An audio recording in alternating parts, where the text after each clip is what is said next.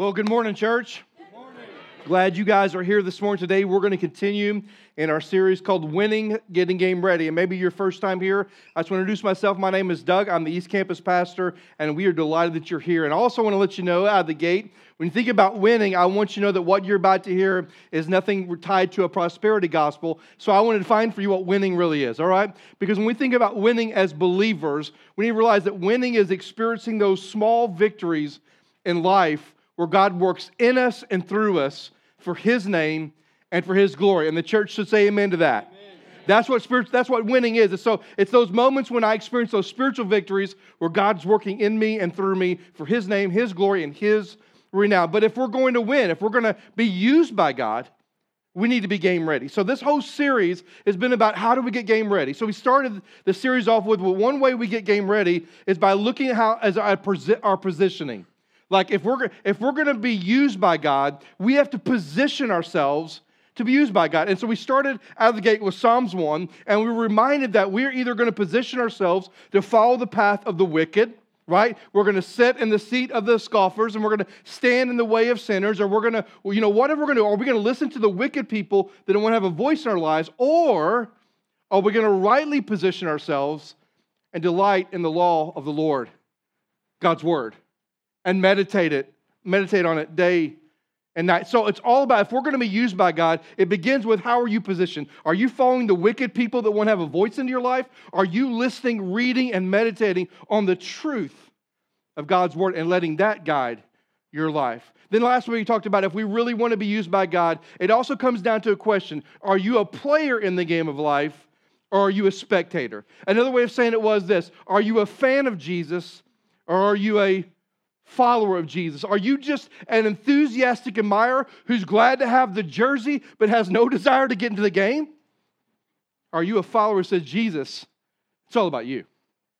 I'm on team Jesus, and I want to be in the game so I can play, I can struggle, I can move forward for your name and for your glory. And so are you a fan of Jesus or a follower of Jesus? And today we're going to talk about the third thing we need to do to be game ready. And this one's going to be a no-brainer. You ready? If we're going to be game ready, we need to know the game plan, right? How many of you played sports before? Anybody played sports? Okay, and if you didn't play sports, I'm sorry, it's my only frame of reference, but if you played sports, did you have a game plan before you went into the game? Let me see your hands, okay? I only see two hands. Okay, you had a game plan, right? Now, the game plan for a coach is essential because the game plan lays out the strategy you're going to use when you play the game. Whether it's wrestling or whether it's football or basketball or any other sports, when you have a strategy, if we're going to go into this, here's our strategy and what we're going to do. And that's true of every area of life. But for a coach, that's crucial because also the game plan lays out clear direction. Here's exactly what I want you to do. Here's exactly the way I want you to perform. Here's exactly the steps I want you to take. Here is not only the strategy, but here's clarity on exactly how to do that. And what we know is if you go into any game without a strategy, it is 100% chaos, isn't it? Have you ever gone into a game or you ever gone into doing something and there was no strategy, there was no plan? I mean, it was 100% chaos. So here's the question today. What is God's game plan for you and I? If we're going to be game ready, don't we need to know what God's game plan is? How does God want us to operate in the world in which we live? How does God want us to play in this game of life that we are all in? What is God's game plan for you and I? And I believe we can sum up the entirety of God's game plan in one verse. So we're going to look at one verse today. In fact, I believe you could go back to the Old Testament and everything God told Israel about what it means to live for Him, to obey Him, to be set apart, and to live a life of holiness. And you go all the way to the New Testament and everything that Paul taught, Peter taught, John taught, Jesus Himself taught about what it means to love God and to love people. I think you could take all the things we learned through Scripture and it could literally come down to being summarized in one verse. And this one verse gives us a great deal of clarity of what God's game plan for you and I are as we live in this world. So if you have your Bibles, you don't have to stand because it's just one verse. I want you to turn with me to the book of Micah. Micah. And in my Bible, it's page 870. I don't know what it is in your Bible, but it's in the Old Testament, Micah. One verse. Micah chapter 6, verse 8. One verse. You probably know it. It says this. God speaking through the prophet Micah. He has told you, O man, what is good. And what does the Lord require of you? Stop there. What is God's game plan for you? Israel, he's talking to Israel specifically. What is God's plan for you? As you live in this world and you try to live and be salt and light, as you live in this world and try to live in a way that returns people toward me, what does the Lord require of you? What is God's game plan? Here it is. You ready? But to do justice, love kindness, and to walk humbly with our God. That's it. Let's read this together. Do justice, and to love kindness, and to walk humbly with your God. Now, I didn't hear anybody reading this. We'll try that again. Make sure you're with me. To do justice, and to love kindness, and to walk humbly with your God. That's it. That's God's game plan. Now, I know some of you are thinking, that's a little simple for me, Doug. One of my favorite movies, which probably should be all of your favorite movies, is the movie Remember the Titans. Anybody know that movie? Probably the best movie for quotes ever. But in that movie, I remember early on as they're taking this segregated group and they're bringing them together and integrating them, and they're about to head off to Gettysburg for their football camp, which was incredible. I remember Coach Boone is talking to the defensive coaches, and he hands them the playbook. He said, "This is our game plan." And the defensive coach picks up the game plan and looks at it and holds it and says, "This game plan seems mighty thin." And here's what Coach Boone says. He said, "My plan is like Novocaine. You give it time, and it always works." Now, I love that because I feel like that's God's game plan. Because you and I, if we look at this, and we're gonna kind of unpack this, we look at do justice, love mercy, and walk humbly with our Lord, and we look at that, and there's a part of us going, yeah, it's great, but that's a little simple. Isn't there more to it, Doug? And can I tell you why we fight that temptation? It's because we all fight the temptation for legalism, don't we? We all find that temptation of having a checklist and a boxes that we can check off. I've done that, I've done that. And we kind of, whether we believe it or not, we kind of buy into this idea of Christianity that I've got a whole host of things that I've got to do. Maybe the list is longer than I can imagine. And if I do them all, maybe at some point in some way that I'll be honoring and living for the Lord. But what we find out here is this is what the Lord wants of you. If you're ever wondering, okay, what is God's will for my life? It's right here. What is God's game plan for how I live in this world as a believer, as an exile, as a stranger in a dark and a broken world? This is God's game plan. Here, you ready? Do justice, love kindness, and walk humbly with your God. I don't know about you, but I'm not the sharpest tool in the tool shed, and I love simplicity, don't you? I love the fact that if I want to know how does God want me to live in this world, this is it. Everything we learn in the Old Testament, everything we learn in the New Testament can be summarized in this one statement. So let's unpack it for a moment this morning. Let's talk about first thing he says is to do justice. If we're going to have a game plan, God's game plan is, number one, do justice. That phrase, do justice, literally can be translated, choose to do what is right. That's what it means. To do justice means choose to do what is right. Now, let me give you a parenthesis here. Not what's right in your mind. You're like rats, right? Not what's right in your mind. Not based on your opinion. Not based on your preference. Not based on your experience. But to do what's right based on, hear me, this. God's Word. And if you haven't heard me say this often enough, we believe that the Word of God is the sole authority for how we're to live our lives. Amen, church? I mean, God's Word is God's Word. It's the very breath of God spoken to humanity to not only paint a picture of His love for us, but to tell us how to live a life that's honoring and pleasing to Him. And so when we think about doing what is right, it's not based on what you think is right, what you feel is right, but it's based on what God has said is right. That means that no matter what decision I'm facing, no matter what obstacle that comes in front of me, I look at the situation and I clearly am able to go, this is what's right, and this is what's wrong, and I choose to do what's right. Now hear me on this. Doing justice is not just knowing the right thing to do. It's committing to do the right thing. Are you with me on that, church? Now listen, this idea of doing what's right is huge for us. I mean, you just think about it in every area of your life.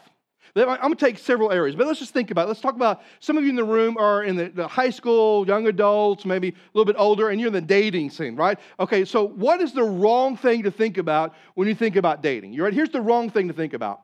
Have no standards. Have no standards. I mean, like, absolutely, there's no standards. Like, for example, when someone comes up to me that I know and that I love and I care about, and some of them are in this room, and they go, hey, Doug, I've started dating. You know what the first question I always ask them is?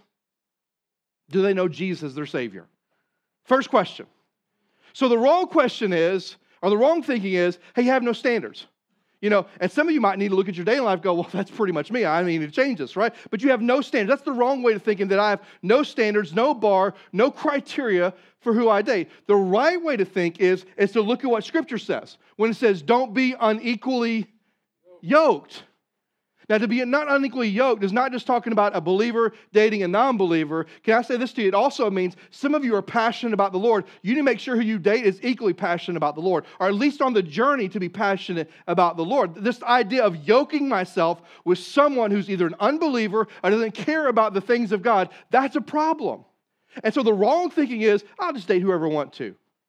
The right way of thinking is, listen, Scripture says, biblical truth is, do not be yoked with somebody who's ungodly, and that doesn't care for the things of God. Don't be unequally yoked. What about friendships? What's the wrong way of thinking about friends?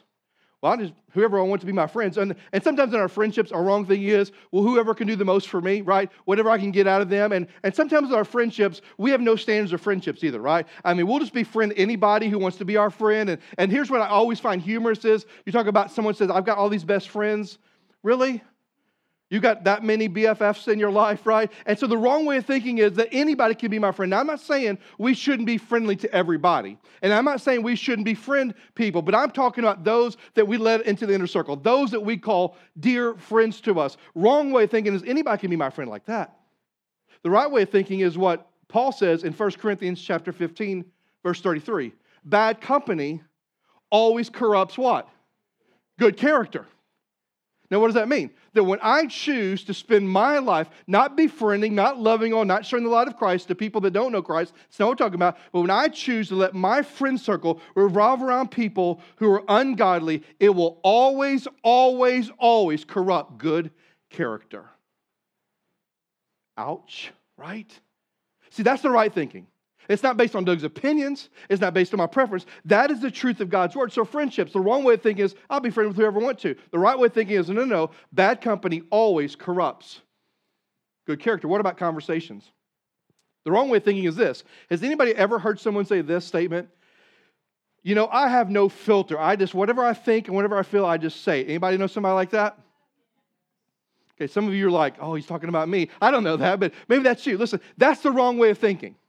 Always saying what you think is a problem, right? I mean, I know you're thinking it, but at the end of the day, this idea of just, I'm going to say whatever I think in my conversations, I'm going to joke however I want to joke, that's the wrong way of thinking. The right way of thinking is when Scripture says, let no unwholesome talk come out of your mouth, right? That doesn't mean, we're not just talking about cussing. We're talking about gossip. We're talking about slander. We're talking about things that are condescending and degrading. The unwholesomeness is like, let nothing come out of my mouth that gives the appearance of ungodly. That's the right way of thinking. What about the idea of lust? What about lust? I mean, everybody in this room, whether you want to admit or not, don't raise your hands, everybody in this room at some point in your life has wrestled with the issue of lust. The wrong way of thinking about it is this, is that, you know what, it's not that big a deal. Everybody does it. Can I suggest to you or tell you what Jesus said about lust? He equated it to adultery. Didn't he? He said, if a man has lust in his heart as if he already committed adultery. The Apostle Paul said himself that we are to flee sexual immorality because every other sin is outside the body, but sexual immorality affects the very fiber of our being. I mean, Scripture says that when lust happens, we got to do something about it. See, Jesus understood and Paul understood that when you let lust linger, it always leads to engagement. And you got to kill it right now. See, that's the wrong way of thinking is, it's not that big a deal. The right way of thinking about it is, I got to flee. I got to get the heck out of Dodge because it's impacting my very soul. What about you living your life for Jesus? Many of you would say, you know what? I'm going to live my life for me. I'm going to live my life the way I want to live my life. You would have a Frank Sinatra moment, right? And you can live this world and you can leave this world and you can say what? I did it how? My way. There's a lot of people in hell that are saying that one, right?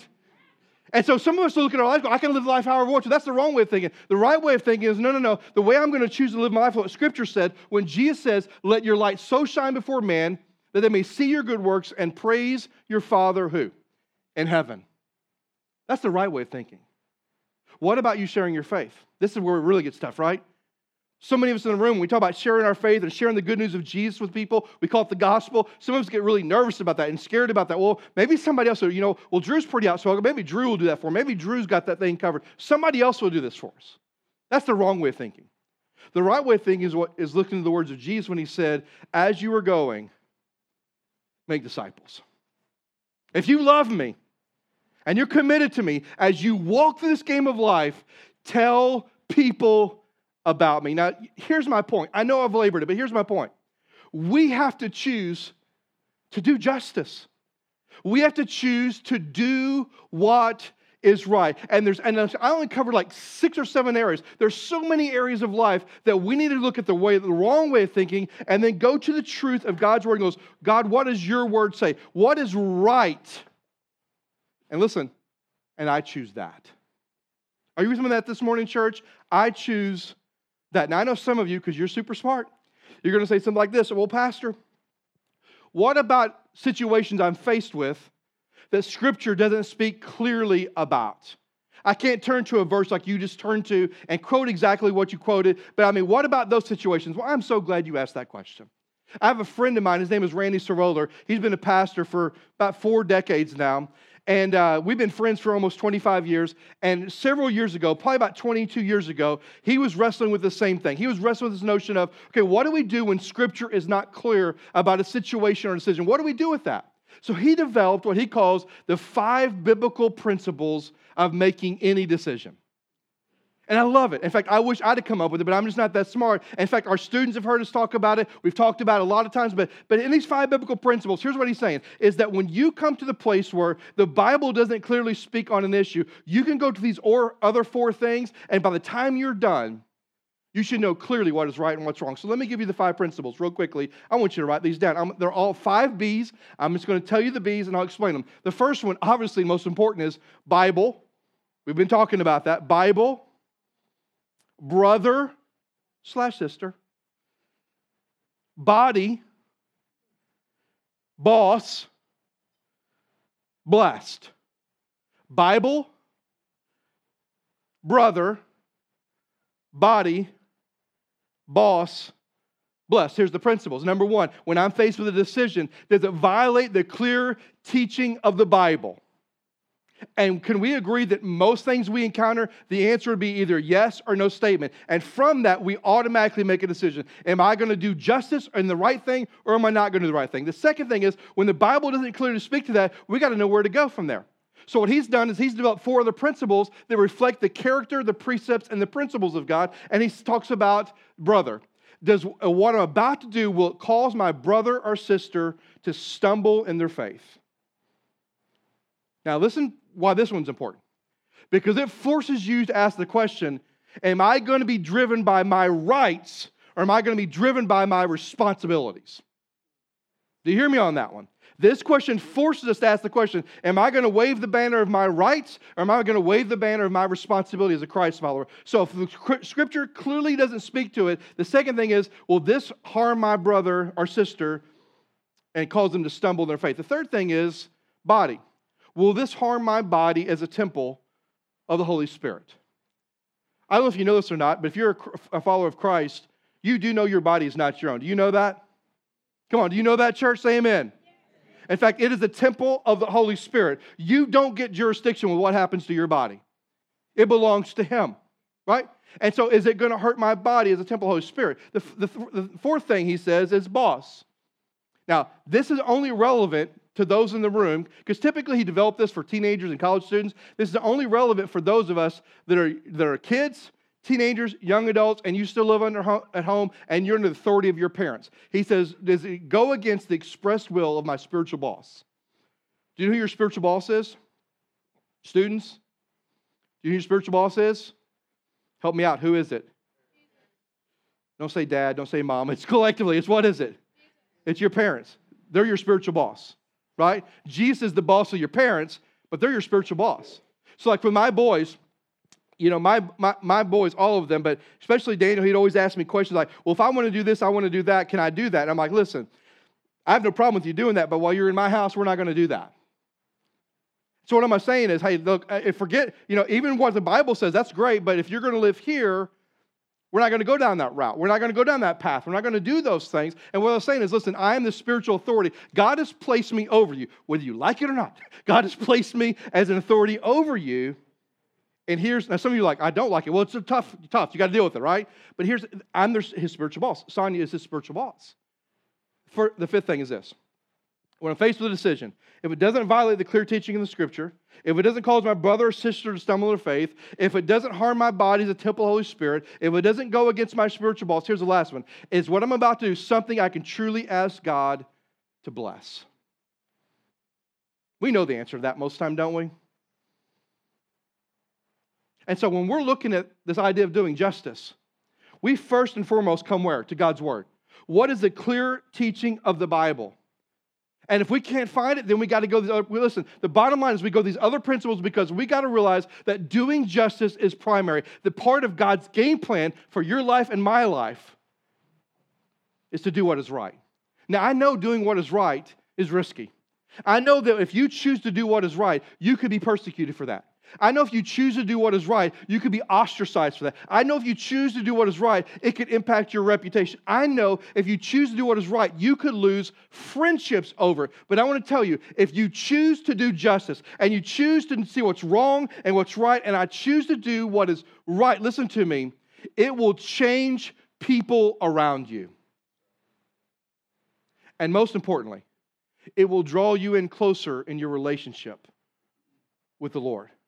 So what's God's game plan? Number one, do justice. Number two, love kindness. Now, I don't know about your story, but I know my story. I struggle with this one.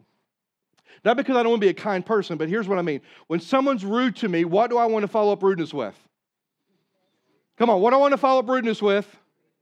More rudeness. Some of you are like so spiritual, like I'm not going to say it, but you know it's true, right? We want to be more rude, right? In fact, let's be honest. I want to give them what they deserve, not what they need. And what they deserve is purely subjective in my eyes, right? I mean, if you've been rude to me, if you've hurt me, if you've harmed me spiritually, relationally, maybe even physically, all I want to do is retaliate. That's part of our human flesh. We want to come back at you. But the reality is this idea of loving kindness means, listen, what we're to do is not to give them what they deserve, but to give them what they need. Now, let's just be honest. Florida has the craziest drivers in the world. Amen? I mean, my dad used to say you can't fix stupid, and we encounter a lot of stupid on the road all the time, right?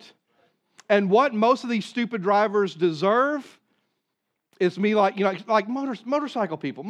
I love motorcycle people. But when you're weaving in and out of the traffic going up and down, and we're stopped and you're still weaving out, I just kind of want to throw the door open. I want to kind of let you know, I'm here, I exist. That's what they deserve. But what do they need? Come on, what do they need? Love. Mercy. Grace. Can I tell you something we all struggle with? Patience. Right? Now, this idea of loving kindness could be translated, show mercy. It's really what it means. Show mercy. So even when someone persecutes you, show mercy. Why? Isn't that what Jesus did for us? Come on, church. As a believer, do we get what we deserve? No. We deserve death, hell, and separation. But what we got is what we need, and that was a Savior who loved us and saved us and gave us the hope of heaven. In fact, you look at Scripture, there's a story of the unmerciful servant where this guy owes tons and tons of money, and he goes to the king and begs for his life. The king shows him mercy, shows him grace, and then the same guy who's been forgiven this atrocious debt, this debt that we can't even imagine, goes right out and finds a guy who owes him pocket change, and he chokes him out. And then he goes back to the king, and the king rebukes him for not loving kindness and showing mercy. Now, I know if we truly show mercy, I know from some people's standpoint, it's a risk because we can be viewed as weak. Like a doormat, like people can walk all over. I know how it's viewed, but listen to me. If we truly show mercy, if we truly love with kindness, listen to me, church. If we truly do those things, the people we're kind to, it will change them. The people we're kind to, it'll change them. You know why? Because they know what they deserve. And they can see that you've given them what they need, not what they deserved. And can I tell you most importantly, when we choose to love kindness, we look a whole lot like Jesus, don't we? You remember when Jesus had the woman brought to him that was caught in the act of adultery, meaning there was a peeping Tom somewhere, right? And they caught her, they brought her to Jesus. What did she deserve? What did she deserve? Come on, church, what did she deserve? Death. They were ready to stone her. What did she need? Mercy. And Jesus began to write in the sand. I love to know what he wrote there. I would love to know. We can speculate, but I would love to know what he wrote. He looked to the accusers and said, you without sin, you cast the first stone. They dropped all the rocks. They walk away, and he looks her in the eye and he says this, go and sin no more. In other words, I know what you deserve, but I'm going to show you loving kindness. And I'm telling you, when we do that as followers of Jesus, yes, when we do what is right, but when we show mercy and loving kindness, we are like Jesus in that moment. And then there's one more thing. He says, do justice, love kindness, and walk humbly with your God. That phrase, walk with God, means an intentional, on purpose, spending time with the Lord. That I'm active and I'm intentional at spending time with the Lord. And then he adds this word humbly into the mix. To walk humbly. That word humbly means to walk in submission. Walk yielded. Walk under the authority and the umbrella of what God has for you. In other words, I want you to intentionally and actively spend time with the Lord. And as you spend time with the Lord, and as he navigates and he speaks to you, I want you to follow his leadership. That's part of God's game plan. Not only to do what's right, not only to show mercy, but to walk humbly with our Lord. Can I tell you what this requires? This requires complete self-denial. It requires us to look, okay, my life is not about Doug. My life is about Jesus. My desires aren't about what Doug wants. My desires should be what Jesus desires. Do you know this, that we are surrounded by people that live in these subdivisions right around us that don't know Jesus? Do you know that? Do you know that? Yes or no? Yes. Does that break your heart? I think it breaks Jesus' heart. Jesus even said, the harvest is what? Plentiful, but it's the laborers that are few. I wish that you and I could catch a glimpse of what it means to be complete self-denial. We go, my desires, my wants, my decisions for my life. It's not about me. It's about me making much of him. That's what it requires. It also requires complete 100% obedience. If we're going to walk humbly with our God, if we're going to spend time with him, here's what I know. The more I spend time in this word, the more God convicts me of sin. The more God convicts me of how I'm living, how I'm speaking, what I'm doing. And if I'm going to walk humbly with him, it's not just about being convicted of it. It's about changing my behavior, changing my actions. And it's going to require complete obedience of your life and my life if we're going to walk humbly with our God. That means obedience in the areas of our finances. Kent talked about that a while ago. That means area and obedience of how we live life. You know, for the last several weeks, we come to this board, and I love this board. This board reflects 30 lives that have been changed, that have followed through believers' baptism. But I know this, there's probably some of you here today that have accepted Christ as your Savior, and you've never taken the step of obedience to let the world know you belong to him. You know what we talk about it every week? Because baptism in Scripture was the first step of obedience in the life of a believer.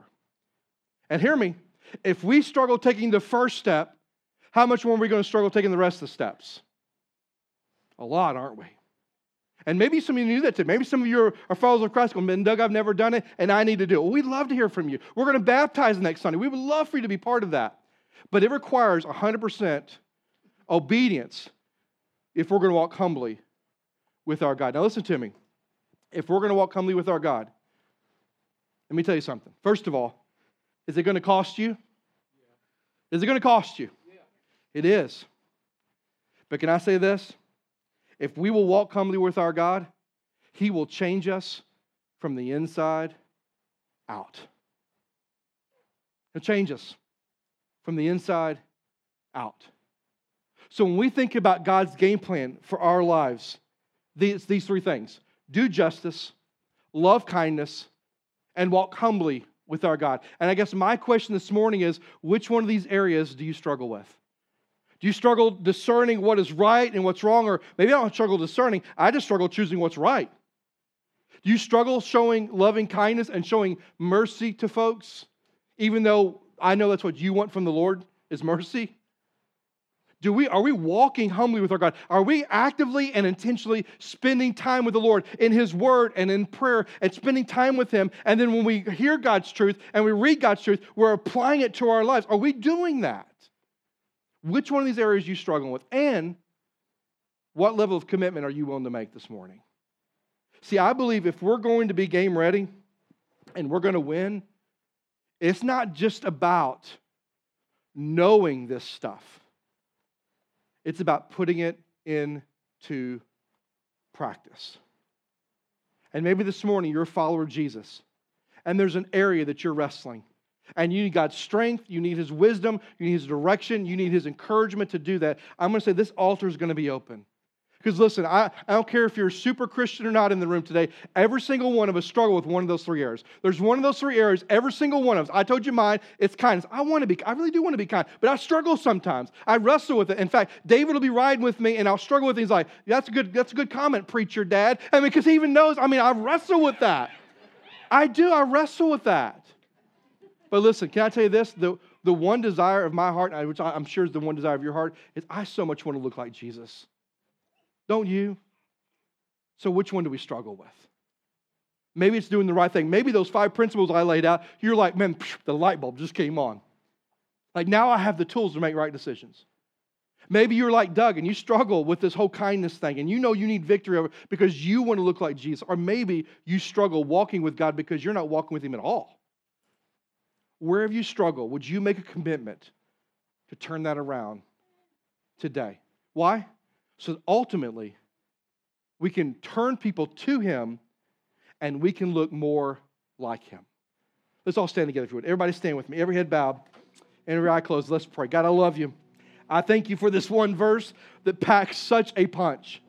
I thank You for this passage, Lord, that just plainly reminds us of Your game plan for our lives.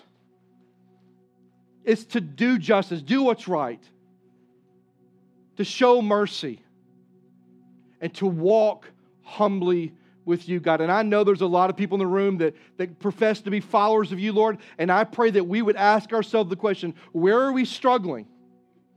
Where are we wrestling with this?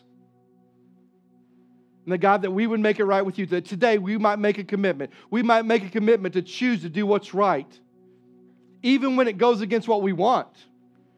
That we might choose to show kindness even though it doesn't come natural. That we might choose to spend time walking humbly with You even when we don't feel like we've got the time. God, I pray for some believers today. I pray as You lead us that we would make some real commitments. So God, would You move in this time? Would You touch our hearts? As we leave this morning, God, would You help us take this verse and memorize it? That this is what the Lord requires of you, but to do justice, love kindness, and to walk humbly with our God. God, that would be the anthem of our lives moving forward. That we would know in one single verse Your plan, Your desire, and Your will for our lives. God, may that be the banner that we choose to live under from this day forward. So God, would You move? Would You convict us? Would You wreck us this morning? There's some of us that are making wrong decision after wrong decision. There's some of us that are not walking with You, and yet we wonder how we got here. God, would You do what You do best, and would You just show up and move in our hearts?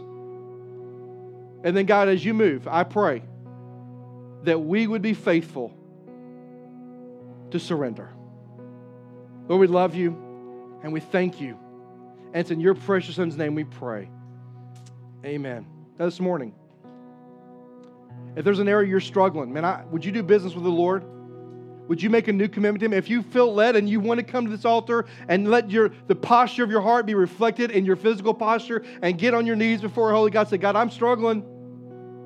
Man, this altar is going to be open for you. But most importantly, however the God is tugging at your heart this morning, would you respond? If you need prayer, Pat and Willie over here would love to pray with you.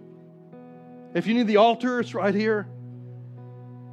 But when we take a look in a moment, just a moment, take a mirror of our lives spiritually and go, okay, Doug, our Lord, which one of these 3 areas am I struggling? And am I going to leave here today the same way I came in? Or am I going to make a new commitment to the Lord? So as the Lord leads you, and the Lord leads me, will we be faithful to respond to Him as we continue to worship?